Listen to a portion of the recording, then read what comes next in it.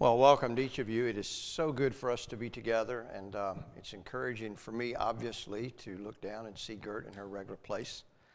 I didn't know if that would be possible or not, but if she felt well enough to be here, I know healing from what she has been through is not merely physical, but also is emotional and spiritual, and I think her presence here this morning is certainly good for her and for all of us. And again, I say we praise God for what He is doing in our midst. I was able to get a good night's sleep last night since Aaron came in and was on duty, so I need to preach this morning. I need to preach. Open your Bible this morning to Genesis 29. The title of my message this morning is Good News for the Weak.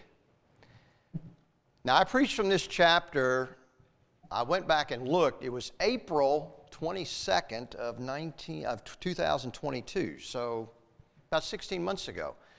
I preached a message on loving the church, and I used the example of Rachel and Leah. Some of you might remember that. We're going to be looking at somewhat the same passage of Scripture, but there are some spiritual lessons that I hope this morning you and I can embrace. And this morning in particular is going to be one of the things about this message is I'm convinced that God's Spirit is going to speak to us individually through the power of His Word. And you're going to go away from here with some things you may have heard that the person beside you didn't hear or didn't speak to them, but it spoke to you, and vice versa. Before I read this chapter, make a few comments. One of the things I find in the Bible that we're struck with immediately when we begin to encounter accounts of marriage and family is that the Bible is most unsentimental. It's utterly realistic in portraying that to not be married is hard and can be devastating. But to be married is hard and can be devastating. And accepting the biblical understanding of that is very difficult because in our secular society today, there's really no support of that. On one hand, we have people with a growing cynicism about marriage. Because I shared recently in a message, recent research in America shows that the expected lifespan or span of a marriage today is 8 years. On the other hand, which I think is the other ditch on the road, is in many of our churches, even conservative churches, there's a tendency for us to think and to say, marriage, that's what it's all about. And I find the Bible says both of those are wrong. Nowhere in Scripture does Jesus say, be married. You need to seek to be married, that's where it is. Rather, the Scriptures show us both the strengths of marriage and the call for our marriages to reflect the relationship of Christ and the church. But more than that, the Scriptures point to all of us that Jesus is the only relationship that we need. And often in our conservative circles, we have erred as well. Because we've held as though there's a commandment in Scripture to be married. And marriage is a wonderful thing, don't get me wrong. It is. But Jesus is what we need. That relationship is paramount. So I want to read Genesis 29, and then I invite you to keep your Bible open there because the rest of the message I'll just say as in verse 33 or as in verse 29, and you can glance there, and I'm not going to go back and read it again. This is a story in the life of Jacob. Begin at verse 1. Then Jacob went on his journey and came into the land of the people of the east, and he looked, and behold, a well in the field, and lo, there were 3 flocks of sheep lying by it, for out of that well they watered the flocks, and a great stone was upon the well's mouth. And thither were all the flocks gathered, and they rolled the stone from the well's mouth, and watered the sheep, and put the stone again upon the well's mouth in his place. And Jacob said unto them, My brethren, whence be ye? And they said, Of Haran are we. And he said unto them, Know ye Laban, the son of Nahor? And they said, We know him.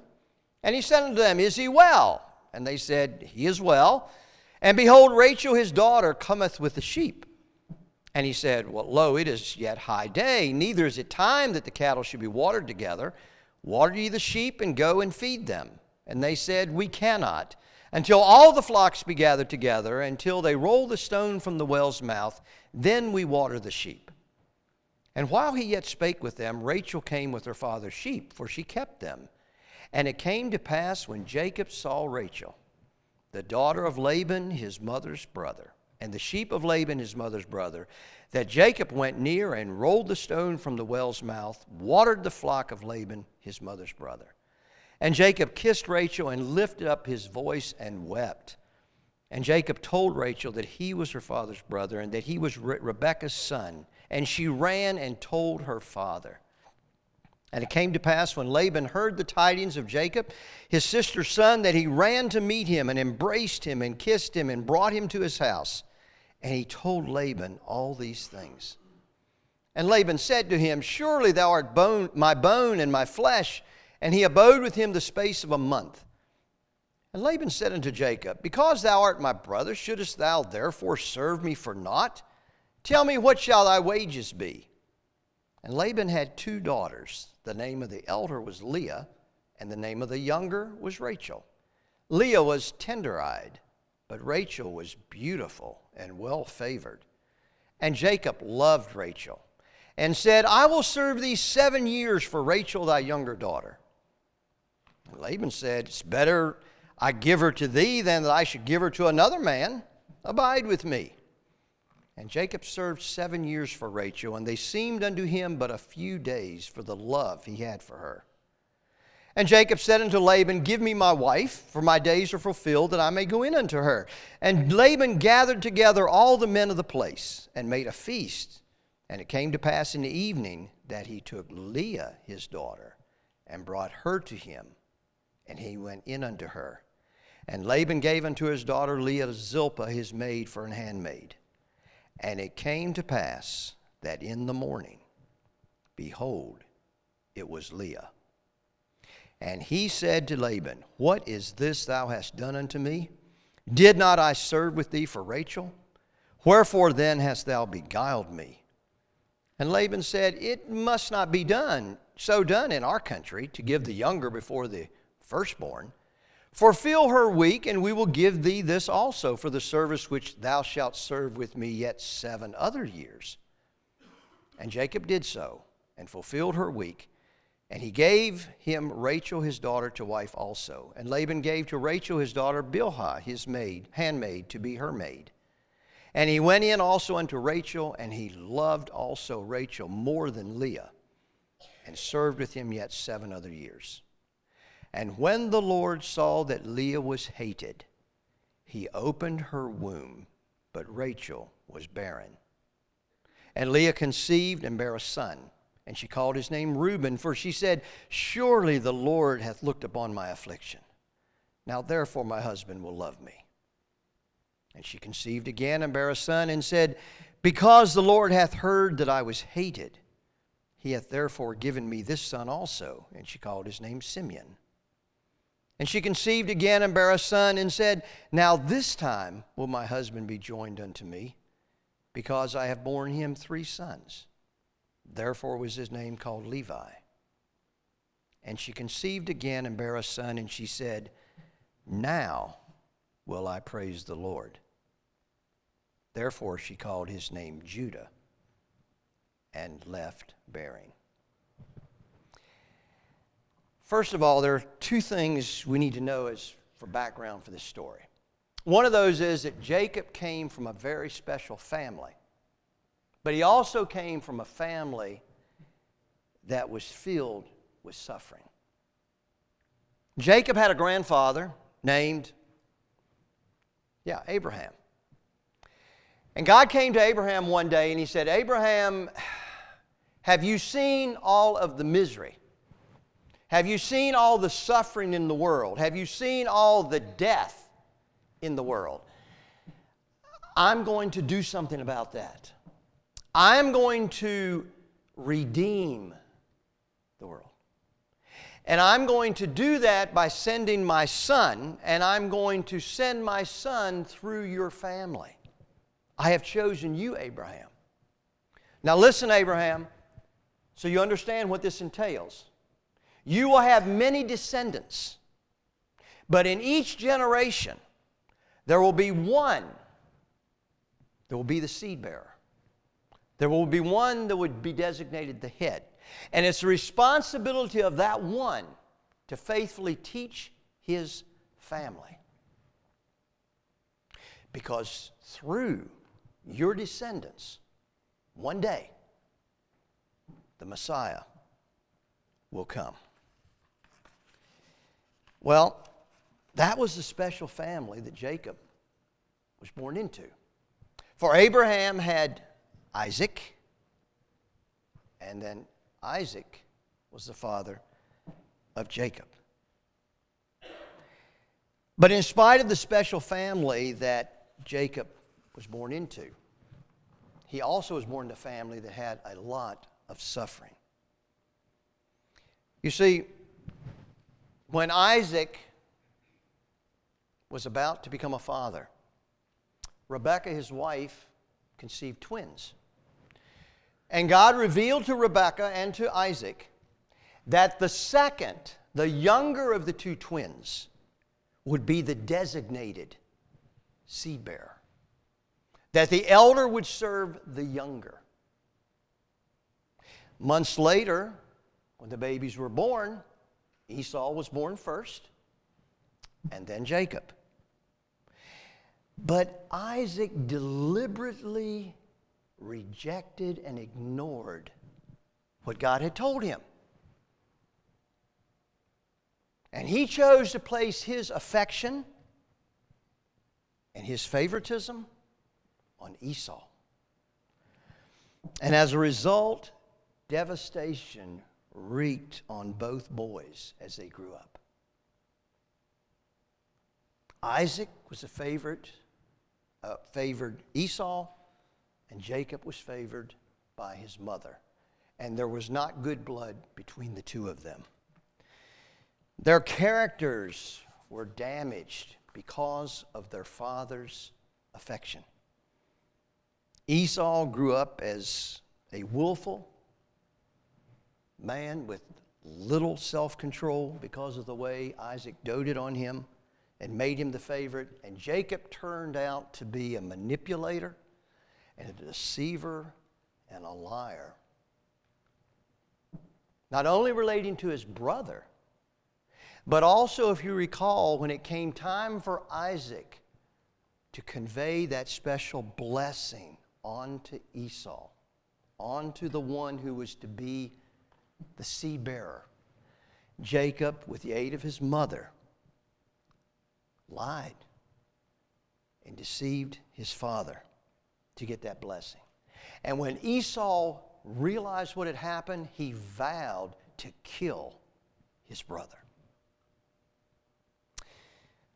Rebekah influences Isaac to tell Jacob, you need to leave. You need to leave. You need to go back across the Fertile Crescent, back to your mother's family to find a wife, and also to escape the wrath of your brother. Because Esau said, when my father is dead, I will kill him. So Jacob left. And it was all ruined. Jacob has no position in his family now. He had no faith. He had no money. He was miles from home. It was all ruined. Jacob, who was designated to be the seed bearer, now feels so far from family and from his God and from his sense of purpose. He has to start all over again. But on that journey, he has encounters with God, as you recall. And that now brings us up to the passage that I just read, to chapter 29. But now this story in chapter 29 really has two parts. And I'm going to call it, one is Laban's plot, his plan. And the other is Leah's lot, what Leah finds herself in. Let's talk about Laban first. Laban is Jacob's uncle, his mother Rebekah's brother. But Laban does not fear God. They are an idolatrous people. All right? Laban has taken Jacob into his house. Remember, there probably had been no contact between Jacob and Laban. We keep up with relatives, right? But all these years, I'm sure his mother had told Jacob about her family. He knew probably he had an uncle Laban, but probably had never seen him, never laid eyes on him. But after that encounter at the well, and Rachel running and telling Laban, and Jacob telling about his mother, Laban says, you are my family. You are you are bone of my bone. You are flesh. We are related. And he takes Jacob in, kind of like a charity case. And Jacob is there for a month. And Laban sees during that month that this young man has potential. This young man has shepherding skill. And you know, if I can persuade him to stay and work for me, he could make me wealthy. Now, that's if I can afford him. So he goes to Jacob and he says, Jacob, you shouldn't work for me for nothing. I mean, I need to pay you something. What would it take? What do I need to pay you to work for me? And Jacob said, I will work for you for 7 years. For your daughter Rachel. If you'll give me your daughter Rachel in marriage, I will work for you for 7 years. Now, that was a very foolish mistake on Jacob's part. When you're dealing with a conniver, you never expose your weakness. And when Jacob said that to Laban, Laban knew he had him. He knew he had him. And Laban says, well, I mean, it'd be better for me to let you marry my daughter than some stranger, so yeah, stay with me. Notice Laban never said yes. What Laban said to Jacob was words that would make Jacob think that he said yes, but he always could come back and say, Jacob, read the fine print. I never said yes. I said it'd be better for you to marry my daughter than some stranger. You see, Jacob made a mistake because Jacob had met his match. Laban also is a conniver. And Laban's had about 25 more years' experience than what Jacob has. Laban sees very quickly that this is a way for him to get wealthy. And it also could take care of another potential problem. You see, Laban has a daughter who he is not sure he's ever going to be able to marry off. Certainly not get much dowry for. And so Laban sees very quickly this situation can take care of both of those issues. Verse 16 says Laban had 2 daughters. Now when you first read this, normally in Scripture sons are listed. But apparently the 2 daughters were the oldest, but if you read a couple chapters later, we found Laban does have sons. So he had sons, but they probably were younger. And at the time when Jacob got there, they probably were young girls. But verse 17 is all about beauty. Now you look in different translations, and they all talk about Leah's eyes. And some say she had delicate eyes, some say she had broken eyes, some say she had weak eyes. But the issue with Leah was not about her vision. The issue was, otherwise it would have said, well, Leah has such and such eyes, but Rachel can see well. It doesn't say that. It says, but Rachel was well favored. Rachel was gorgeous. Rachel was unforgettably beautiful. You see, verse 17 tells us that the issue here was not about how they looked, but it was about how they looked. It wasn't about how they looked, but how they looked. You understand what I'm saying? I don't know what the issue was, but Leah, there's something about her eyes. I don't know if she was cross-eyed or her eyes protruded or she had a droopy eye. Or I don't know what it was, but it was significant enough that there was a big difference in how they looked. And Laban could obviously just kick that can down the road. But eventually, Leah either was going to be a weight around his neck, staying in the home for the rest of her life, or he was going to find some way to marry her. And Laban sees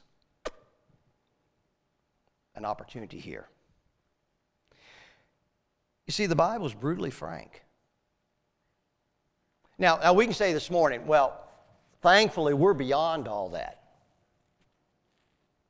Are we?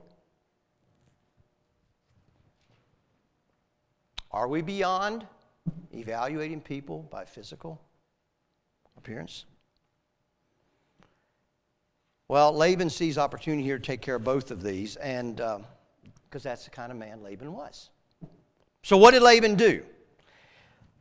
Jacob had said, I'll work for you for 7 years, and Laban's response was, well, it's better for me to give Rachel to you than to some stranger. Notice Laban didn't say yes, but he said things that made Jacob think he had said yes. Jacob worked for the 7 years, then he demanded his wife Rachel. And the custom of the time was a week-long marriage celebration with much drinking and feasting, and so Laban set that up all the time, realizing what he was going to do. And I think Jacob was happier probably than most any groom going into that wedding week. Because you see, of all the things that had gone wrong in Jacob's life since he had left home, the loss of that promise of being the seed bearer, separation from his father and mother, isolation from his brother who hated him, loss of everything, now in a strange land. Finally, something was going to be right. Finally, he was going to marry Rachel, and things were going to be good. Finally, his life was going to have meaning. He was going to be happy. He put his focus, his confidence on this. Rachel was going to make things better. Well, the wedding feast began, and toward evening, probably with a lot of drinking and a lot of drunkenness, Laban brought his daughter, veiled, to Jacob, and they had their first night together. And in verse 25, the Hebrew literally says, and it's a great narrative ploy, but when morning came, behold, it was Leah. Jacob immediately confronts Laban. Why have you beguiled me?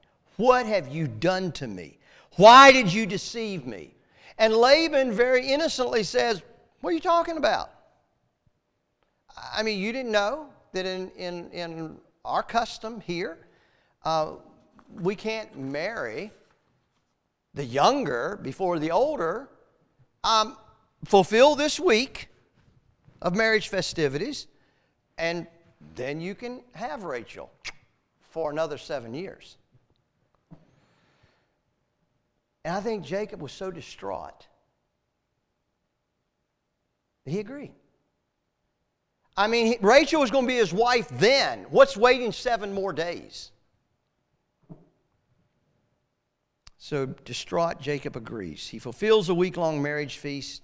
He then is given Rachel, but he's then obligated for 7 years of work without pay. Now I want you to join me this morning in focusing on Leah and the nightmare that she finds herself in. Because of the greed and manipulation of her father and Jacob, she's thrown into an impossible situation. Leah, perhaps at this point, I'm sure she had heard so much, having grown up in the same house with her sister Rachel, the same parents, the same siblings, the same relatives, the same friends. I'm sure she had heard an awful lot about her future prospects of being married. And it would be possible for her to harden herself against that and just, this is the way it is. But she finds herself in a situation that is much worse, much weaker position. She now is married to a man who does not love her. In fact, the Scripture says he hated her. Not only that, she must live in the same household with the woman who he loves. And to make that worse, that woman is her sister, her nemesis for all these years. Leah is in the worst of situations, not by her choosing, but by the manipulation of other people. The last verses of this passage, 32 and 35, are the most plaintive to me of her situation. Leah obviously would have understood that there's no way out of this. I mean, she couldn't divorce Jacob. She couldn't get out of this relationship. This was to be her plot the rest of her life. But there was very high value in that day in a woman's worth being determined by children. If she could have a child, in particular if she could have a son, maybe, just maybe, things could change between her and Jacob. And Leah begins to have children, and she names them, and each time she names them, she longs for and wishes. She has a son, and she says, "Now my husband will love me, because I have given him a son." His wife, the love of his life, Rachel, is not able to bear children at this point. Now he will love me. But he doesn't. She conceives again and has a son. He said, well, that may have been a fluke, but now he'll see I have given him 2 sons. She names him Simeon. She said, surely now he will cleave to me. Now he will accept me. Now I will have value. But she doesn't. She conceives a 3rd time. 3 sons. Rachel still barren. Surely now I will have value in this household. Now he will cleave to me. Now I will truly be a wife. She calls him Levi. She conceives a 4th time. But something happened this time. Because we find instead of her saying those words, she now says, this time, I will praise the Lord. The Scripture says that God saw that Leah was hated, and God drew near to Leah. And God gave her the privilege to join the ancestry line of the Messiah. You remember who Judah was? The Messiah comes through the tribe of Judah. Judah, mothered by Leah, the weakest, the despised, the nobody, the hated, the used, the sold.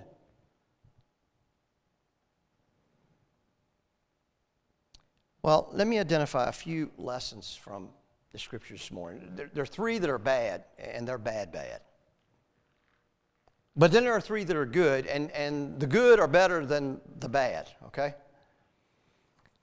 The first of those is we need to understand this morning that when we sin, we don't merely commit an act of sin. Sin has a way to do us in. You know, we tend to look at sin, we say, well, if we tell a lie, or if we cheat somebody, or if we trample somebody, that was an act. It's isolated, it was done, it was over. But the Scripture clearly says that when we sin, we create and release a power in our life. The Bible talks about in the New Testament about sin conceiving and bringing forth death. That sin, if it's not repented of and forgiven, careens around in our life. And over again, it produces sin and pain in other relationships. Look at some of the evidence of that in the passage this morning. Look at how Isaac treated Jacob. Jacob turns right around and treats Leah the same way. Look how Isaac treated Jacob, and Jacob then lies and deceives his father. And because Jacob treats Leah the way he does, Leah's children, Leah's sons, later sell Rachel's son into slavery.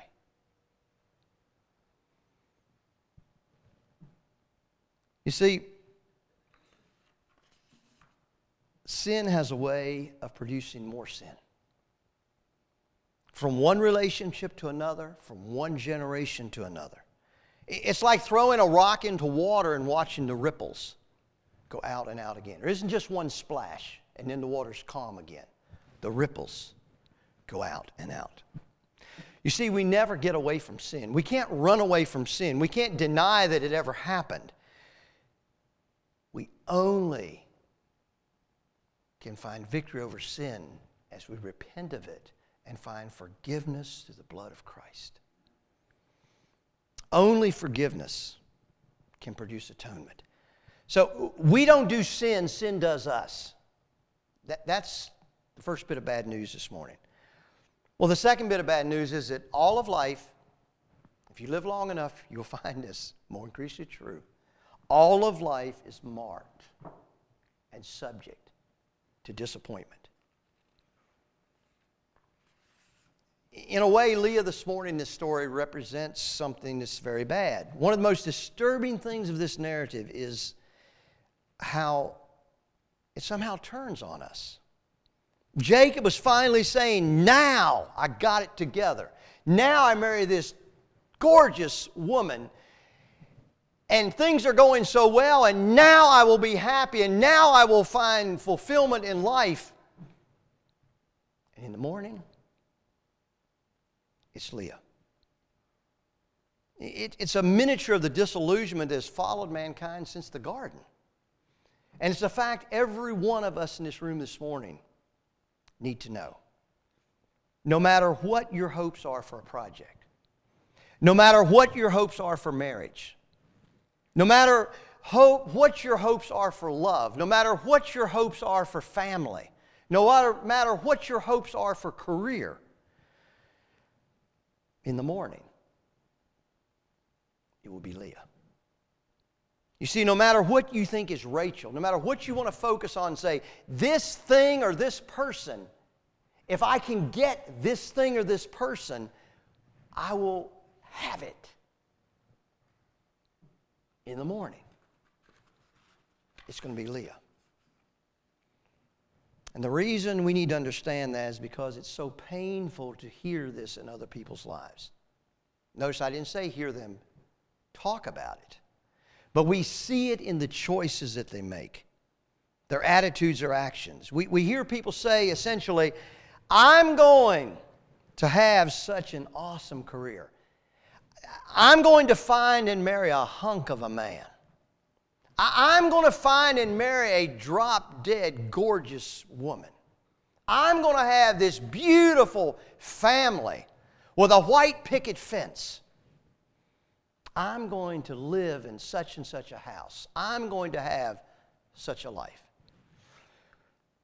And in the morning, it's always Leah. You see, eventually this realization is going to come through. Eventually, we're going to see it. If you're too young today to see it, you eventually will see it. And when you do, there are a couple ways we can respond to that.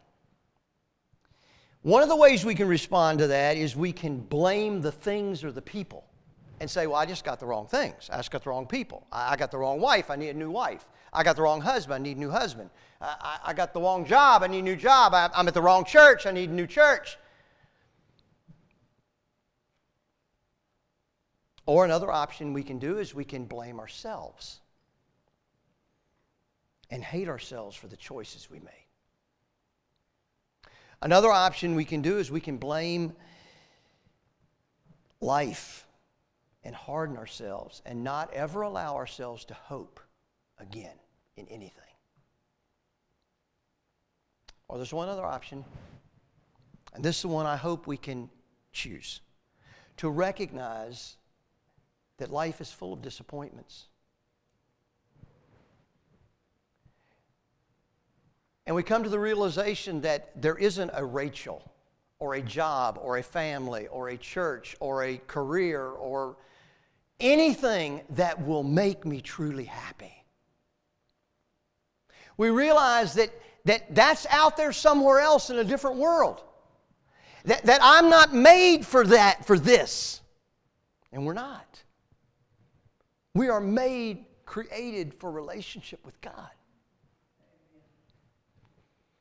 And we can realize then that Jesus is the only true Rachel. Because anything else in the morning, it's going to be Leah. Jesus is the one that we pursue. Well, that was some bad news. But there's one other aspect that even makes it worse. And that is when we choose to make idols of things or people. In particular, is it bad when we idolize family. Now that may sound strange, but it's very easy for us to be tempted to put our hope in someone or something. That this is going to make us loved. You know, if I can get in this relationship, if I can marry this person, if I can have children, if I can be in a relationship, that's going to make me feel valued. Now I'm going to feel appreciated and understood. Now, notice, those are not idols of our culture. Those are often idols within our conservative circles.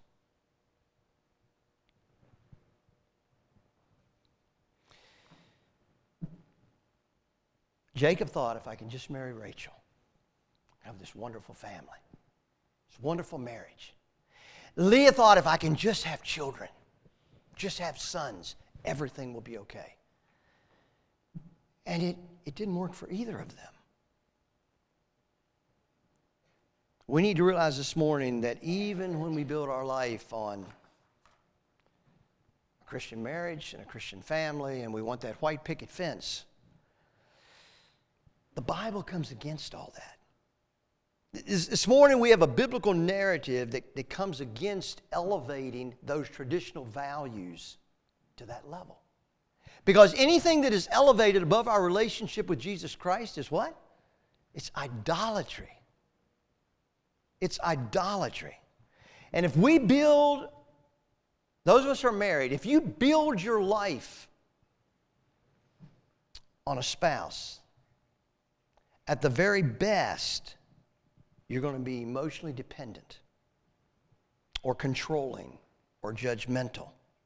And if that spouse has any problems, you're going to fall to pieces. You're not going to be of any help to them. If you build your life on your children, at least you're going to try to live your life through your children. And they're going to grow to resent you or not have any identity of their own. Or at worst, you become controlling of them. They can never do enough right. They can never be perfect enough because it's all about you. Again and again, we see Leah saying, 3 times, a son.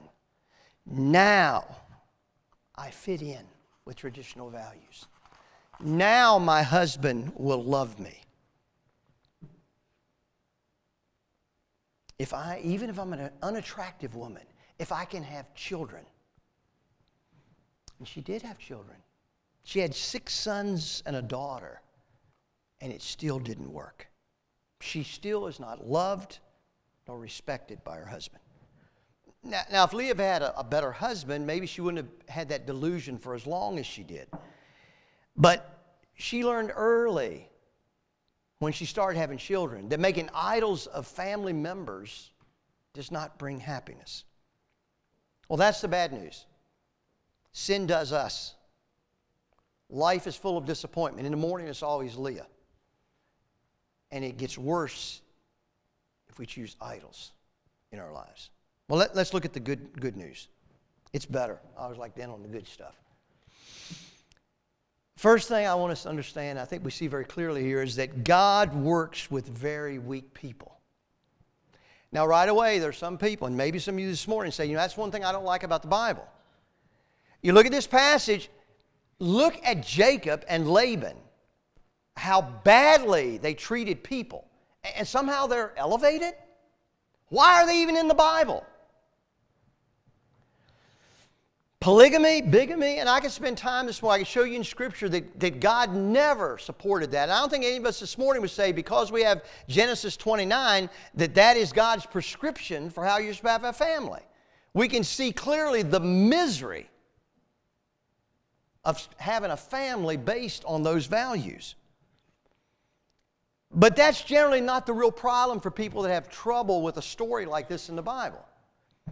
The main problem is it's a spiritual paradigm that I hope I can smash this morning.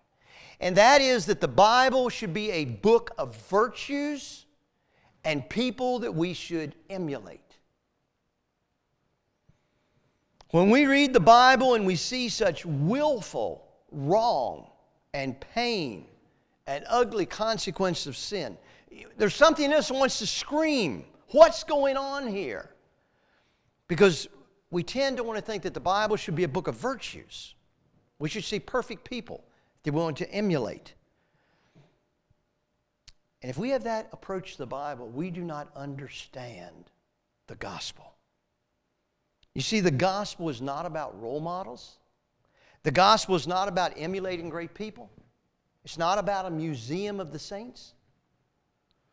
The Bible gives us men and women again and again and again and again who, when God continues to work with them, even when they don't understand His grace, even when they resist His grace, even when they don't seek His grace. It's story after story like this in the Bible. So the question we ask this morning, why are those stories in the Bible? Listen to me this morning.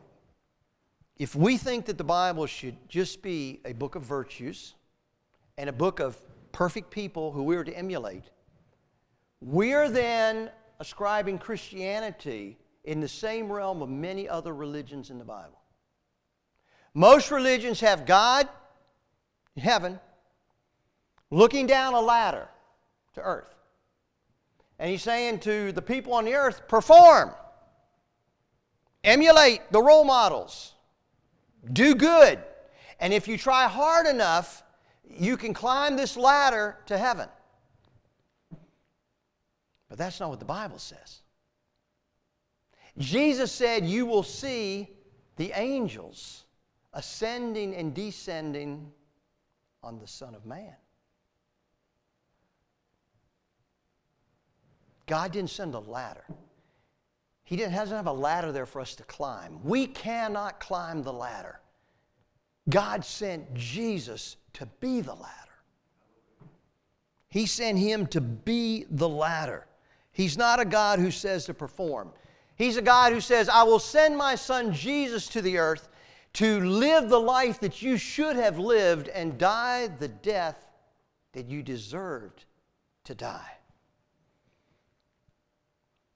And so that's the reason that the Bible stories are not stories just about perfect people. role models, but they're stories of weak people like you and me. And the wonderful part of this news is that doesn't leave any of us out. God works with the weakest. That includes all of us, all of mankind. God works with weak people. That's the first good news I want to share this morning. The second is God works through weak people. Laban really hurt his daughter. Jacob really hurt his wife. And yet, if we understand how God used Laban and Jacob in their lives, in Leah's life, we'll see that it was only as Laban treated Jacob the way he did that Jacob begins to be humbled. In the chapters following, we'll see that Jacob turns around. Because Jacob sees in Laban himself, and he hates it. And Leah, it's only because of Laban's work in her life that she comes to an understanding of who God is. God works in our life through weak people. Maybe this morning there's a Laban in your life. And rather than screaming out to God, what in the world are you doing? Why do you allow this person in my life? We need to realize that God not only works with weak people, but He works through other weak people to affect our life. Well, the third bit of good news is that God is attracted to the weakest, the poorest, the most unloved, the most despised. And that's what's so astounding about Leah. One important thing to notice as we watch her cry out to God and how she wants her husband to love her is the vocabulary she uses. In the Old Testament Hebrew, there are two words for God. One is Elohim, which is translated God, a very generic term of God. The heathens even use that. It's the great one. But when God related to Abraham and to Isaac and to Jacob, when He was revealing His plan of salvation through this established messianic line, He gave them a personal name. He said, I am Yahweh. And that is translated the Lord, not God. Every time in the Old Testament it appears. Notice in the last verses, verse 32 to 35, what word Leah uses. She doesn't say Elohim, God. She says Yahweh, Lord. Where did she learn Yahweh? She didn't learn it from her father. He was an idolatrous man. Very clearly, she learned that through Jacob. Jacob's the only one that could have come to that household that had an understanding of his calling, of the special family he was part of. And now, because she was his wife, she was grafted in, as it were. And she embraced that. She embraced, through that oppression, she embraced Elohim. She says, now I will praise the Lord. And that came about because of the oppression that she had. You see, what's so fascinating is that she turned to her husbands after her first three sons. But after the fourth son, something radically changes. After the first three sons, she continues to idolize that dream and hang on to that sons. Three sons, now my husband will love me. Now he will love me. Surely now he will love me. But the fourth son, she says, now I will praise the Lord. And I think at that moment she got her life back. She got purpose. She was delivered from the torment of those people. Now I know it still was tough for her to live there in that situation, but she gets the privilege now of being the mother of the ancestor of the Messiah. She didn't understand that then. Leah, the outsider, the unattractive, the rejected, because she exercised faith toward the Lord, she got her life back. It's as though Leah moved ahead of Jacob at this point in understanding the gospel. Now, why would God choose Leah to mother Judah? Well, why not Rachel? Well, the answer, I think, is right in front of us in verse 31. The scripture says, when the Lord saw that Leah was unloved, he came to her. And now we know. See, the Old Testament shows us what the New Testament tells us. God loves those who no one else loves. God is attracted to the weak because of his gracious nature. It reveals the nature of God's grace. God wants those that no one else wants. You see, the New Testament portrays Jesus as the bridegroom. He's not merely the king and we're the servants. He's not merely the shepherd and we're the sheep. He's the bridegroom and we're the bride. And though we may physically look like Leah,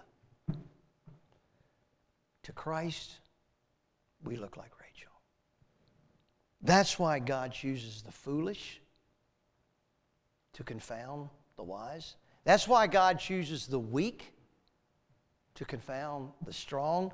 That's why God uses the things that are despised, even the things that are not, to bring to nothing the things that are, so that you and I can understand the grace of God.